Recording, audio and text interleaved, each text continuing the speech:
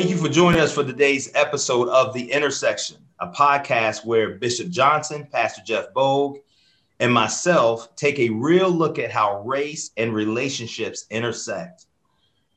Keep listening as we cross paths on today's episode of The Intersection. Today, we'll be talking about, continuing our conversation about how can we see Jesus in a more unified way? This is a question that is more complex than just one conversation can expand upon. Last time we talked about what differences have come into our views of Jesus and how those views have formed and how those views can skew what the Bible actually says about Jesus. In this episode, we take a deeper dive into a biblical desire for us to be in unity based on Psalms 133:1. As brothers and sisters in Christ, and what we must do to get there.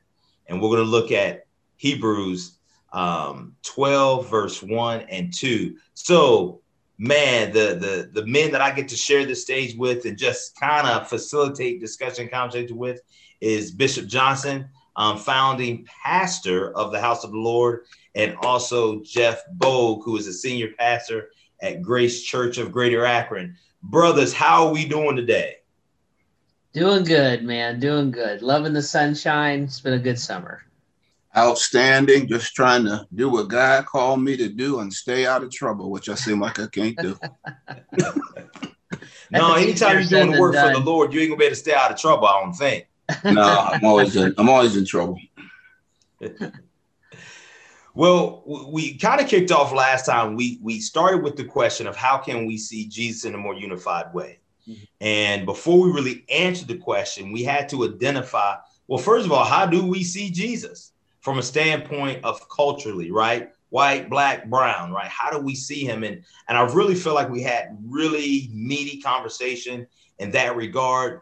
Today, I want us to continue to go down to say, hey, okay, let's get the ball moving down the field, so to speak. Now it's football season, so you're going to hear these puns from me all the time. So be ready, right? We got to move the ball down the field to get into the end zone of us seeing Jesus in a more unified way. And so, again, let's talk about this, because in me just thinking about this and kind of going back and listening to our conversation, to our thoughts, and seeing how we can get this done, Psalms 133:1 came to my mind, right? And is that the heart song or the desire for us, first of all, as a body? And let me just read it for you. It says, "Behold, how good and pleasant it is when brethren dwell together in unity." Mm-hmm. Now, is that the ultimate place we want to go at? And I'll just kind of throw this out, and I'll let you all hit it back and forth. Well, I'm glad to be able to have this great opportunity. I thought we had some great discussion last time also, and using football terminology. You passed me the ball. I used to be a halfback for a very short period of time in the Pee-wees. So I know we won this one play where I take a jab step before I go forward. So I'm just taking my jab step now, just getting Jeff Bogue, the real fullback, set up to come up the middle. But I thought we did a great job. I think unity is critically important right now. The black and white church are so far apart. It leaves Christianity in a very difficult place. People trying to make sense of where are we, what's going on, what is Christianity about. So I think it's critical. I think it's where we want to be. I think if there's one Lord, one faith, one baptism, one God and Father of us all, who's above all, in us all, and through us all, then we ought to have some kind of unity. That makes sense to me. Yeah, I completely agree. It's Jesus's prayer for his church. I think we talked about this in our last episode, that unity is not uniformity. And I think that's a big deal. I think we can be different and look different and probably within some theological parameters have different views of God and the scripture, and so I think you can do all that and still be unified in Christian love and unified in Christian commitment to things. And I just am so passionate. One of the reasons we've talked about this a lot, the three of us over the years, one of my great passions is that, man, if we can't figure this out, our culture can't. When we all have, we all serve the same God, and He is the authority over all of our lives. And then it would come to our theology and our doctrine and our culture and race and practice and all those kind of things. So if we who aren't yielding and submitting to the one Lord and Father above all and all through all, then how in the world do you do that when you're worshiping culture or opinion or politic or whatever? So I absolutely think it should be that way, but I don't think it has to be uniformity. And I think that distinction is an important one. I think we get the Christian church, I think, has been very, very guilty of dividing over issues of uniformity. And I would say be careful of that, because Bishop pastors his church different than how I pastor my church, and Kemp, you pastor too. And that's fine. It's fine. There's personalities, there's background, there's emphasis, there's all those kind of things. There's even theological differences. But if I can't look at my brother and say, you're a Christ follower, I'm a Christ follower, that means our blood is the blood of Christ that courses through our veins. Mm-hmm. And I can't run to your side or hear you or defend you or whatever is necessary, then I put uniformity actually above unity. Yeah. And that's, I think, a lot of times where we break down. Yeah. There are two things that he brought to mind when he was talking. One's the diversity element. A lot of times people are like, they're looking for uniformity, but if you read the Bible at all and you come to the book of the Revelation, the church is gathered. There's one church. We're in the New Jerusalem, but still every nation, kindred, tribe, and tongue. You still have that diversity that is there in the midst of unity. And then there's a statement that I used to use from Olin Hendricks. He's a management specialist. When I teach management, we don't want to give allegiance to methods of work that should only be given to biblical truth. And when we give allegiance to those kind of things, we get into difficulty. Yeah. Let me go here for 1 second, because I want to go back to the uniformity that you're speaking about here, Pastor Jeff, and say, has CRT, critical race theory, has that become the unifying mechanism that is causing disunity right now in the body of Christ? Yeah, that's a big question. And well, that's why I asked it. Like, we're called the intersection. People tune into us because we're going to answer all the world's and the body of Christ problems. That's a big question, man. That's a good question, bro. We can't, nobody should ever accuse us of dodging the big issue. Critical race theory, these are my opinions and viewpoints right now. Critical race theory, it depends on what you mean by it. It is I think, a huge thing. And it's become a term that's thrown around, and then it's been politicized and now weaponized, and people fall into camps. And so I want to be a thinking person, not just a person who jumps on some bandwagon. And so when somebody says, what do you think about critical race theory? I'm like, what do you mean? What do I think is usually the question I'm asking. I had a conference I was just at. There's a great pastor out of Washington, D.C. His name's Irv Clark. And he spoke at the conference, and he was actually talking about some of our race unity issues and reconciliation issues. And he said, a lot of times you have people that use critical race theory that have political agendas. And about the time that you open things up to politics, I get pretty suspicious pretty quickly. I don't tend to trust that world a lot. But he said there's another part of critical race theory that is saying I am hurting I have grown up in a culture that has historically oppressed me, and that is a part of my thinking and my psyche. And I want you to know that, because if you knew that as a brother, you would understand me more. And he actually tied that as an analogy to someone who has been physically or sexually abused as a child, and now they're married. And he said that tension comes into that relationship. And he used the example of a wife. If a wife looked at her husband and said, this abuse is affecting me, she's not saying you're my abuser. She's saying, I need you to understand, like, this is us now. And for you to know how to love me well, I need you to understand this part of me so that we can heal, because we're a new thing.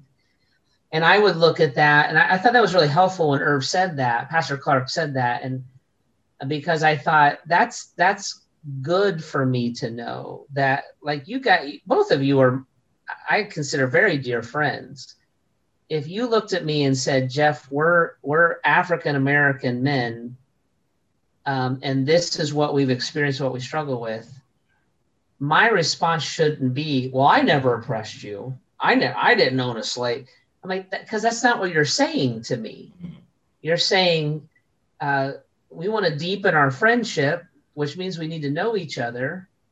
And this is a part of me that you don't know or relate to, and I'm explaining that. So if critical race theory is that, that conversation can be healthy. If it's political agenda, if it's blame shifting, if it's responsibility dodging, that's never healthy in anything. So I don't want to say, I kind of want to say, like, be careful when you just like, critical race theory, that's the liberals. I'm like, listen to the person who's in front of you talking to you and hear what they're saying, what their heart says. Does it go into schools? Does it go into campuses? I'm like, that's a different conversation. And we would have to talk about all that as well, I think. Yeah. Well, I think that's very sensitive, incredibly helpful.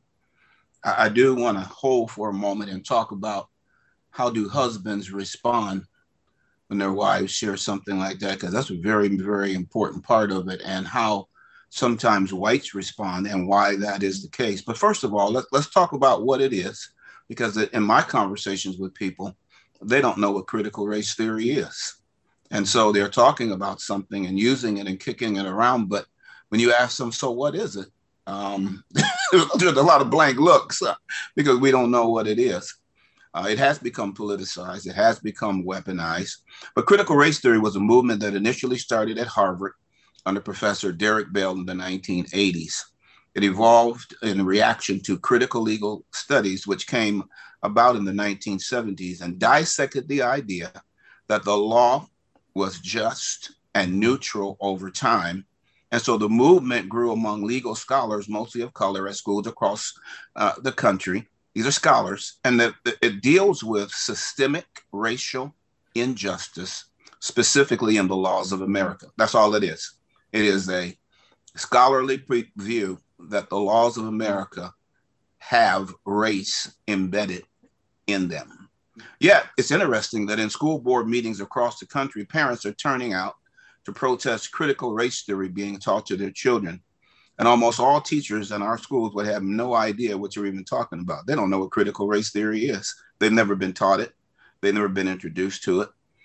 And they are maintaining that, from what I can see, all white people are racist. If you teach critical race theory, you're teaching all white people are racist. You're teaching that Black people cannot be racist. You're teaching that white people are to blame for the disadvantages of Black people.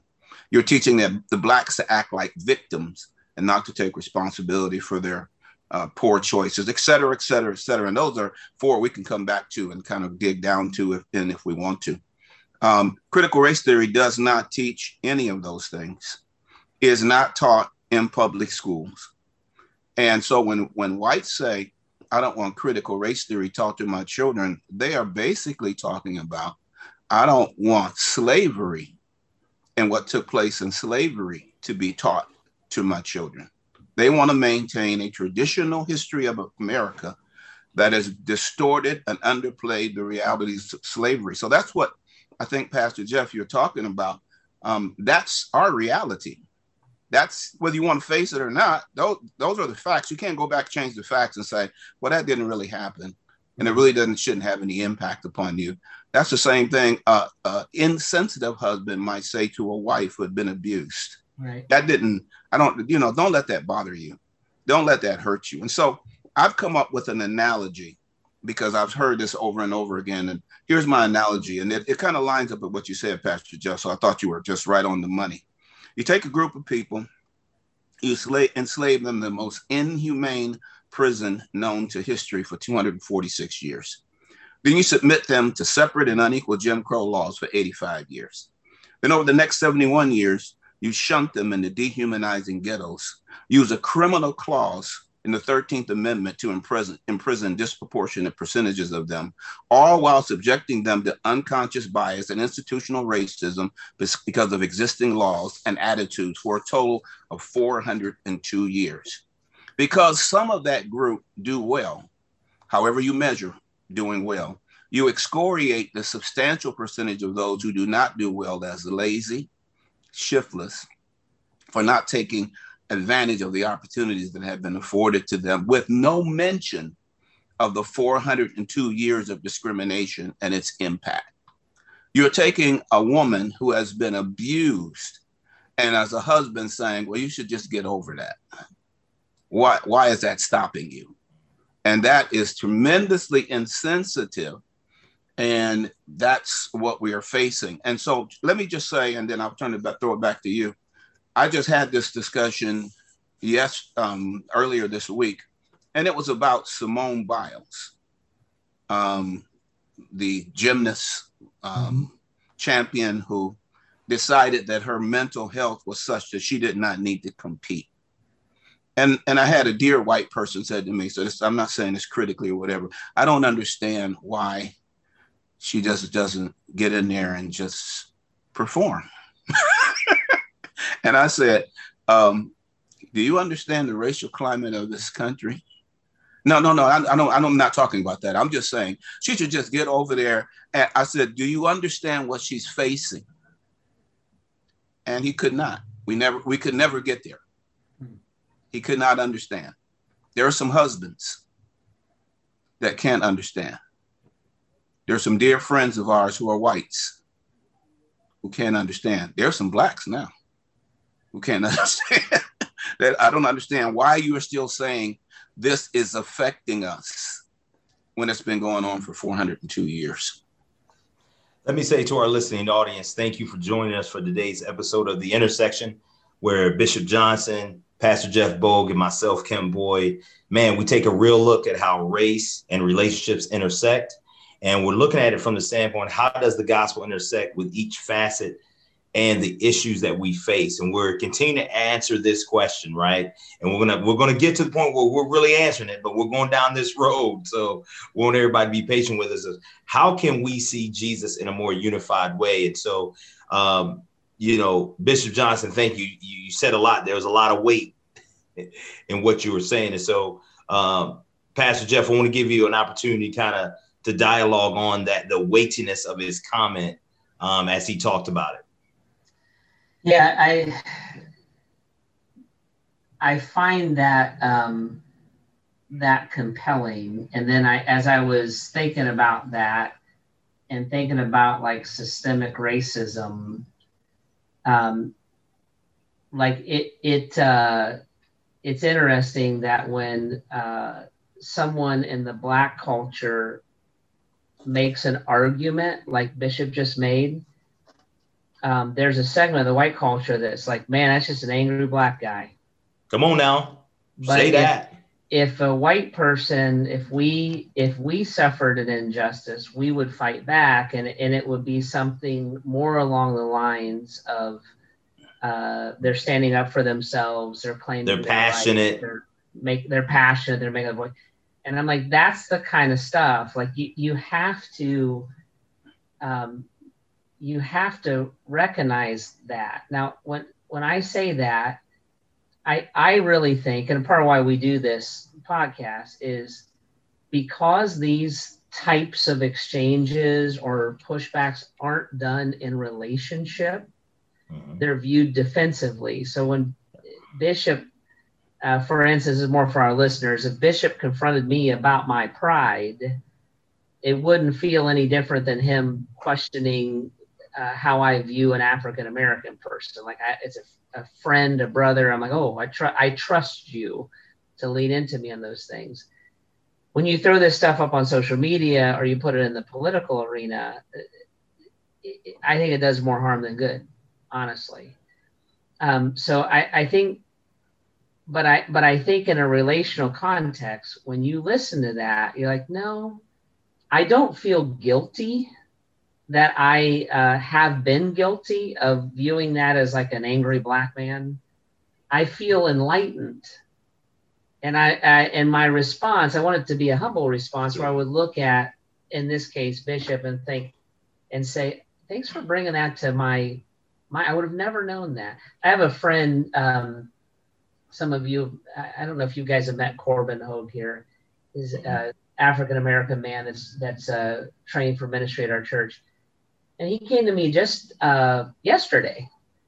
And I run this other organization, and we have what we call urban centers. And he came to me in love, and he said, Jeff, he goes, I don't know if you know that the word urban means something different in the black community than it does the white community. And I was like, oh, I didn't know that. And he goes, it sounds like to the black community's ear, like we have black people centers. And I'm like, I would have never known that in a million years, as innocent as the day is long. But my brother loved me enough to help me. And then I have to receive that as loving, as opposed to, well, that's dumb. The word urban actually means, right? I'm like, you have to receive that and be like, oh, you've enlightened me. He wasn't accusing me of anything. He was a friend catching my back to help make something better or not an obstacle. And I think when you talk about like critical race theory, it as you receive that individually, or you understand like the history, like Bishop just walked us through, if you're a white person, a black person, I don't care what your color is, if you're then hear that and understand the history of that, because where most people right now are picking up the conversation is that liberal politicians have an agenda and they call it critical race theory. And that's no different if you're on the conservative side, the way that somebody would accuse you of like, you hate people of alternative lifestyle because you believe in biblical marriage. It's like, no, there's a whole conversation behind that we have to receive in humility. So I think that's a big deal. And I think like this idea that that our history is something that needs to be looked at honestly, not romantically. I don't think it all needs to be thrown out, because I think in the whole of our history, God has used the United States. The United States has in many ways fought to correct itself, but it's taken way, way too long. Like, you can be honest about those things too. But I bet you most people don't know that the very first person killed in the Revolutionary War was a black man. I bet you they don't know that. I would agree. That's important. Yeah. No, you're hitting the nail, I think, all on the head. You about drove it through the board. The most important thing, I think, is our relationship. And we're talking about unity. Stephen Fowle is a theologian, and one of his favorite, most powerful statements to me is, you cannot do theology with enemies. That's right. There's no way to do theology with people who you have no common ground with. So we are talking about the relational aspect of what's going on. And I want to go back to the relationship you talked about. So if a husband heard his wife tell him that she had been abused, their relationship should be able to moderate the differences that they have. That's right. And he would have no reason, let's not use that terminology. He should not take it personally. She's not saying you've abused me, but I am a man. And other men have abused me.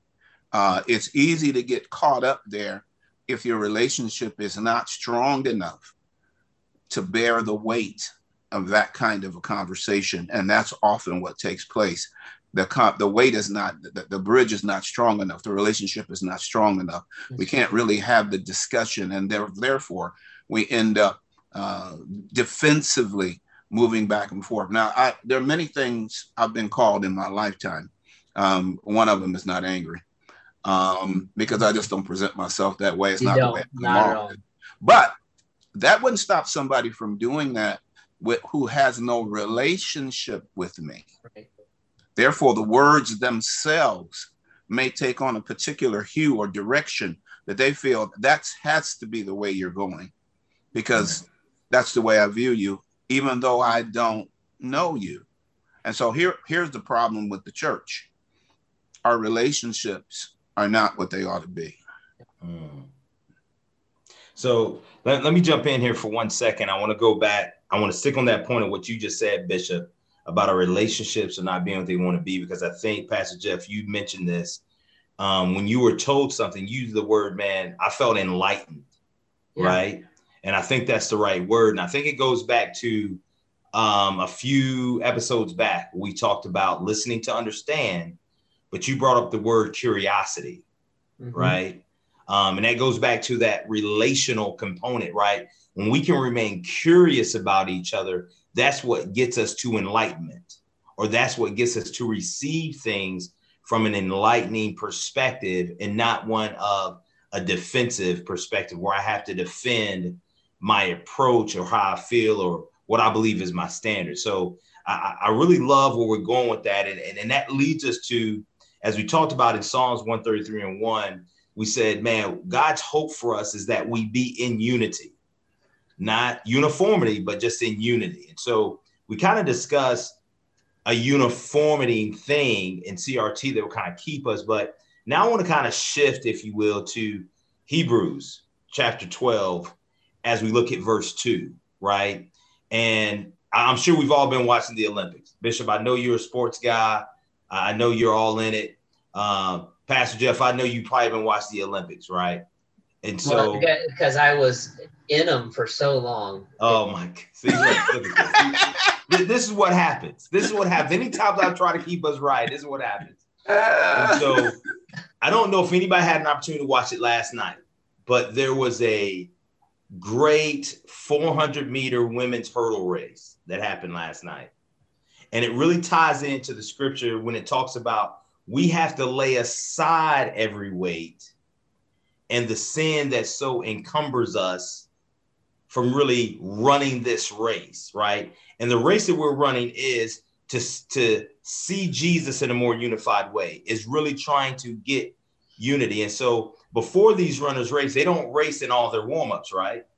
I mean, literally, they're racing in things that, to some people may even see as offensive, because they don't want anything that's going to hinder them from jumping over those hurdles or running at their optimal speed or peak.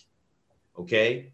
So what both of you have said and what you have identified, even based on the scripture in Hebrews, is what is the things that we have to lay aside so that we can run the race towards really seeing Jesus in a more unified way. Some of you have named it, mentioned it, but I want to put that scripture in intentionally right here based on what both of you have been talking about. So I want y'all to kind of unpack the scripture, obviously, because both of you are strong and well, I've not been to the Olympics. That's Jeff that's been in the Olympics. I haven't.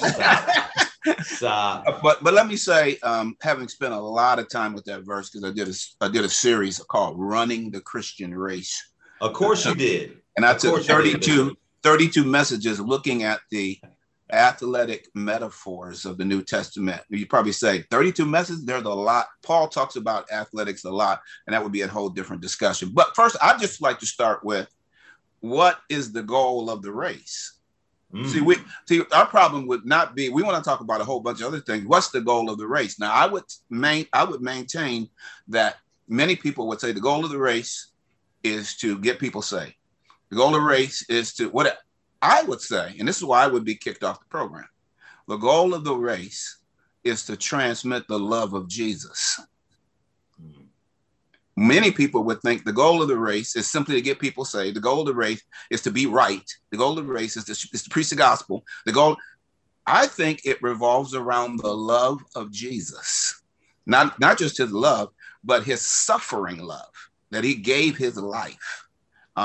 So we'd be in a lot of trouble just there. Then we could talk about laying aside stuff and taking off stuff. And in the Greek athletic games, people are not going to know this, but they exercise naked. They didn't just lay aside some stuff. They took it all off. Yeah.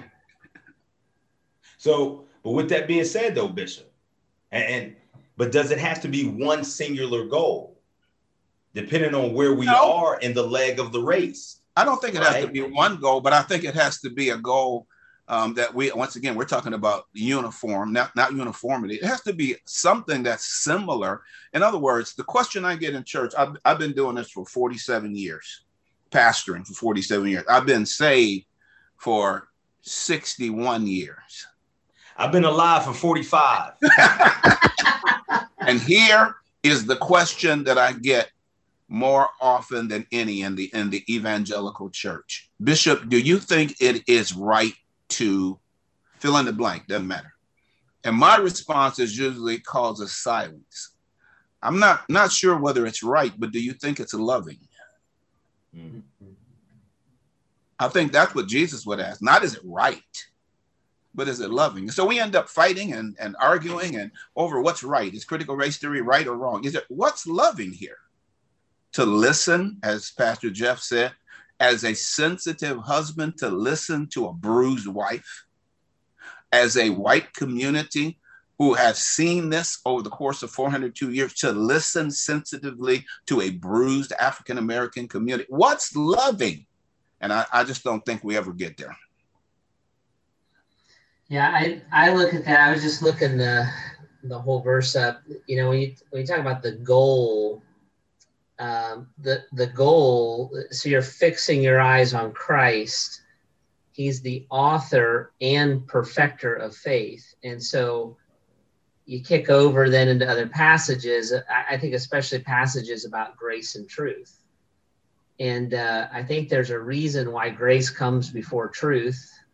And the evangelical church and others, they're arguing about what is right.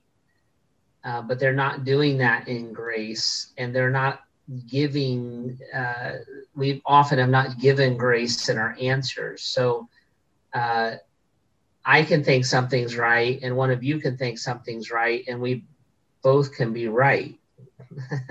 Right? So where the Bible is clear, let it be clear. Where the Bible is silent, it might be good for you to be silent too. And where there's room for conversation, have the conversation, you know, and I know both of you have a very, very high view of Scripture and believe in the inspiration and the authority of Scripture, you know, emphatically. But the goal of the race is not the Bible. The goal of the race is Christ. And Christ's heart, Christ's mind, which we obviously find expressed in God's word. But when you're arguing about God's word, you're not usually talking about the love and the truth of Jesus. And so I think that's a big thing. You asked a question, Kemp, about what we lay aside. I think we lay aside our rights. I think that's what humility is.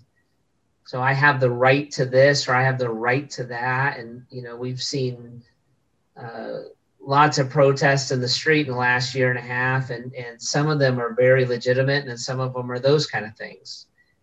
And I'm like, when I'm entering into a conflict with you, whether it's marriage or friendship or whatever, and I'm like, well, I have this right. What I'm saying is you have to conform to me. And that argument is always going to, one way or another, come to loggerheads, because if I have the right to this, then you have the right to that. So who wins? It's a competition, ultimately. So I think when you see in the humility of Christ, is he, like Philippians 2, he laid down his rights. Like he took on the very form of a man.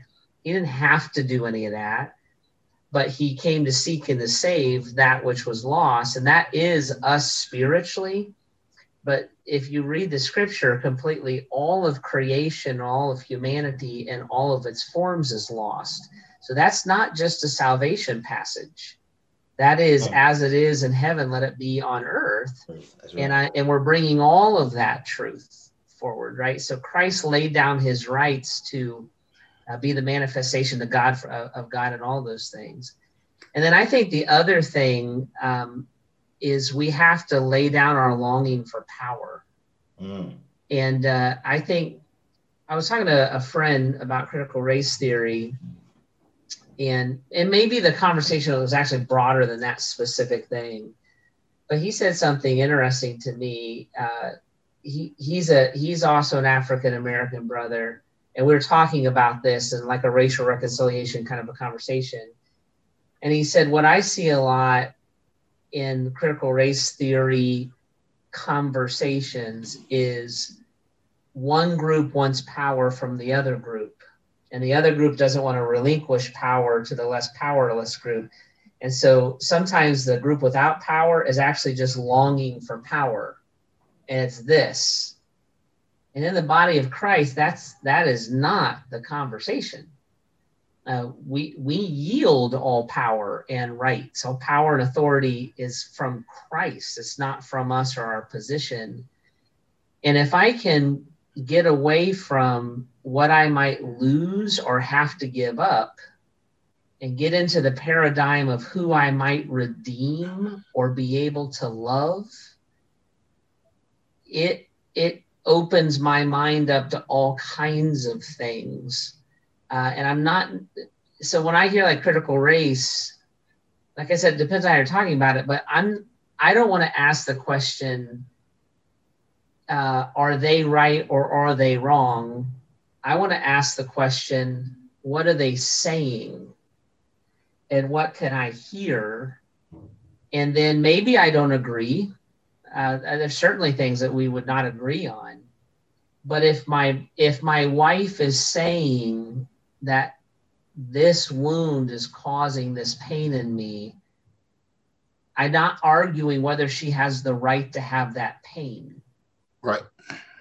Right. And so I think we have to lay that aside if we're going to pursue Christ together. That's good. Yeah. We have a situation almost tailor-made to talk about this that is right down Main Street. So let me just drive my truck down Main Street. Do I take a vaccine or don't I? Many people are, I have a right not to take it. Okay, you do. What about the love for the other people that might be affected by your right? We almost can't have that discussion in America. And one of the reasons is because of our different cultural realities. American Christianity was formed in triumphalism. Black Christianity was formed in suffering. So yes, there are tremendous power differences that make it very difficult to even have the discussion, because when a wife is hurting, it's not about power. You know, it's interesting that you say that, Joey. This pastor Irv Clark that I was mentioned earlier in his same talk, he said, we're going to know that our churches are reconciling racially, not because we're sitting in the pews together, but when we're sitting in the boardroom together, when power is distributed. Yep. And valued and all the rest, the insights are valued. And I thought I think I wrote that down when he said it, but I was like, that's a very interesting thing. He said it's not just integration. No. It is the I value you and trust you enough to also yield power and authority because other things are tokenisms. Look how integrated we are. It's not really striving together and running together. It's I'll let you on the train that I'm running. Yep. Thing and Mark 10:45. I didn't come to be served, but to serve and give my life a ransom for many. We do not lord it over others as they do in the world, but we give our lives as a ransom for many. We don't have, our problem is that these are universals now. We don't have the power of love. We have a love of power. And almost all of these deal with power differentials and an inability to be able to work through them. It's a great quote. We don't have the power of love. We have the love of power. Yeah, 2 Corinthians 5. We no longer regard each other from a worldly point of view. Worldly point Absolutely. of view is all power. It's all power. Yeah. You get into Timothy and Titus, verses about eldership and leadership. You're disqualified from leading biblically in the church if you lord your power over or absolutely your power. Yeah. So we're really getting some heavy stuffers. Let me come the other way for a minute. So I don't go over critical race theory because I want something from you. I go over critical race theory because I want something for myself. Yeah. That is, I want identity enough to be a human being. I'm doing a series right now on this. African Americans, when we were brought to this country, had two choices, two and only two. I'm a human or I'm inhuman. There's no middle ground. There's no in between here. I'm either a person that deserves rights or I'm inhuman and I deserve nothing. So a lot of times with African Americans, we're simply fighting for identity, Christian identity in the Lord. I'm going to use a quote that I'm going to use in my sermon series. In 1975, Dr. King did a little known speech at Glenville High School. And in the speech, he said to these high school students, you need to go down inside of yourself and find your somebodyness. Now, if I just stop there, a lot of folks will say, well, see, there it is. I got it. But he said, you need to know you're somebody in Christ, not just somebody, but somebody in Christ. And therein is a power differential. Now we're talking about power again, because how do I become somebody in Christ without some grasping or taking of power that is legitimate, and without someone who holds the power giving it to me? And that's huge. I've said several times over the years a version of this, that if I can categorize a group of people, if I can stereotype a group of people, then I can dehumanize them. Absolutely. And if I can dehumanize them, then I don't have to concern myself with their struggles. Absolutely. Yeah. Absolutely. So now Brother Jeff, I'm going to say something. Don't kick me out of your life. Okay, I know you've been in the Olympics. You have enough drink to lift me up. But and that is called white privilege. Right. The privilege to not have to think about it, not have to deal with it, not have to entertain it. Guess what? I'm sharing this with the brother that I'm talking about. If I don't consider my ethnicity for 1 second, it could cost me my job. It might cost me my life. But white privilege is the privilege not to have to consider it. Can we, I want to end on that. All right. So for everybody, all of our listening audience, this ain't me being the black guy saying we're going to end on white privilege. I'm just ending because our time is running out. I'm glad. Right. So, but I do want to end on this. I do want to read this scripture because, to Pastor Jeff's point, I want to read it in its entirety. I'm going to read it out of the Amplified. When I look at Hebrews 12:2, it says, looking away from all that will distract us and focusing our eyes on Jesus, who is the author and perfecter of faith, the first incentive of our belief and the one who brings our faith to maturity, who for the joy of accomplishing the goal set before him endured the cross, disregarding the shame, and sat down at right hand of the throne of God, revealing his deity, his authority, and the completion of his work. That's why we praise him. That's right. So how are we going to see Jesus in a more unified way? Continue to keep your eyes fixed upon him and him alone. And both of you said it. It's looking at it from a standpoint of love. And Pastor Jeff, you broke it down like all the suffering that he laid aside, he becomes our example. Right. He laid aside all these things for our what? For our benefit. So he tore down the wall of hostility, of all the hostility that we see. And then he goes back to what Bishop said. It's knowing love through his suffering. Like he loved us so much that he suffered on that cross for all of us. And so we'll continue to talk about how we can see Jesus in a more unified way. And I love this quote. I'm going to say it. It's about the power of love and not the love of power.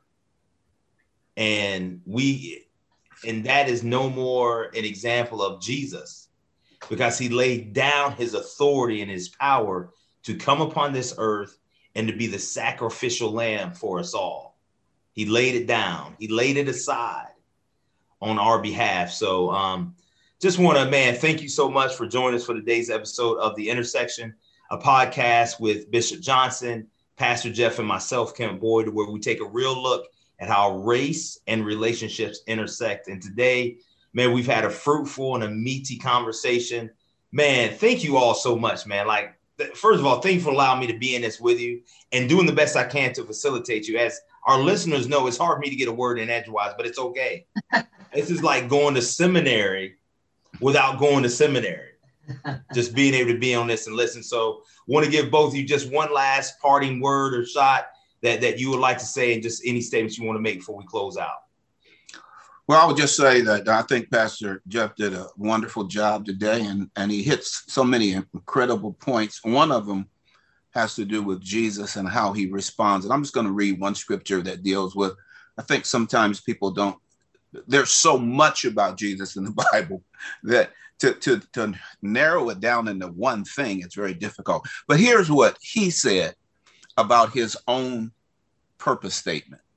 The Spirit of the Lord is upon me, because he has anointed me to proclaim good news to the poor. He sent me to proclaim liberty to the captives, recovery of sight to the blind, to set at liberty those who are oppressed, to proclaim the year of the Lord's favor. Well, he's concerned about the poor, the captive, the blind, the oppressed. What's that scripture, Bishop? Luke 4:18 and 19. And I tell you, I would absolutely just build off of that, 2 Corinthians chapter 5. And this ministry of reconciliation has been entrusted to us. And we are Christ's ambassadors, as if Christ himself were making his appeal through us. So this reconciliation is not a social hot topic. It is the hand-delivered ministry from Christ to us. And we reconcile each other, obviously, to Christ. And part of that is our reconciliation with each other, right?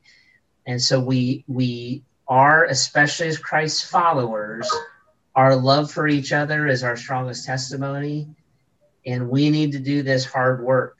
And I hope that I hope everybody listens to us can tell we're all friends.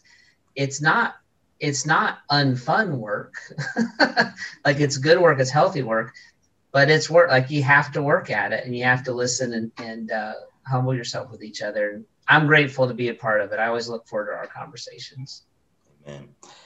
Thank you so much, our audience, for jumping on with us today as we continue to seek God's voice, navigating all of the intersection in each of our lives. You can subscribe or you can follow us on Apple, Google, Spotify, YouTube, all those podcasty type of networks.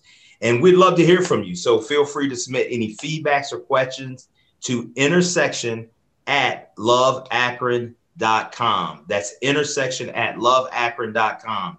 So thank you both for being with us. Hey, I'm going to end this the way I end like all my stuff. When I always say, if you don't do nothing else, make sure that you love Akron. Mm-hmm. I haven't done it with y'all because y'all are such distinguished men and gentlemen. Like, I'm like, how am I going to say that to y'all? But I'm doing it with y'all. Like, we've grown in our relationship, so I can have fun. So, hey, listen, before we get off, if you don't do anything else today, make sure that you love Akron. There we go. Thank you all so much. God bless you. And we love you. And we'll see you next time on The Intersection.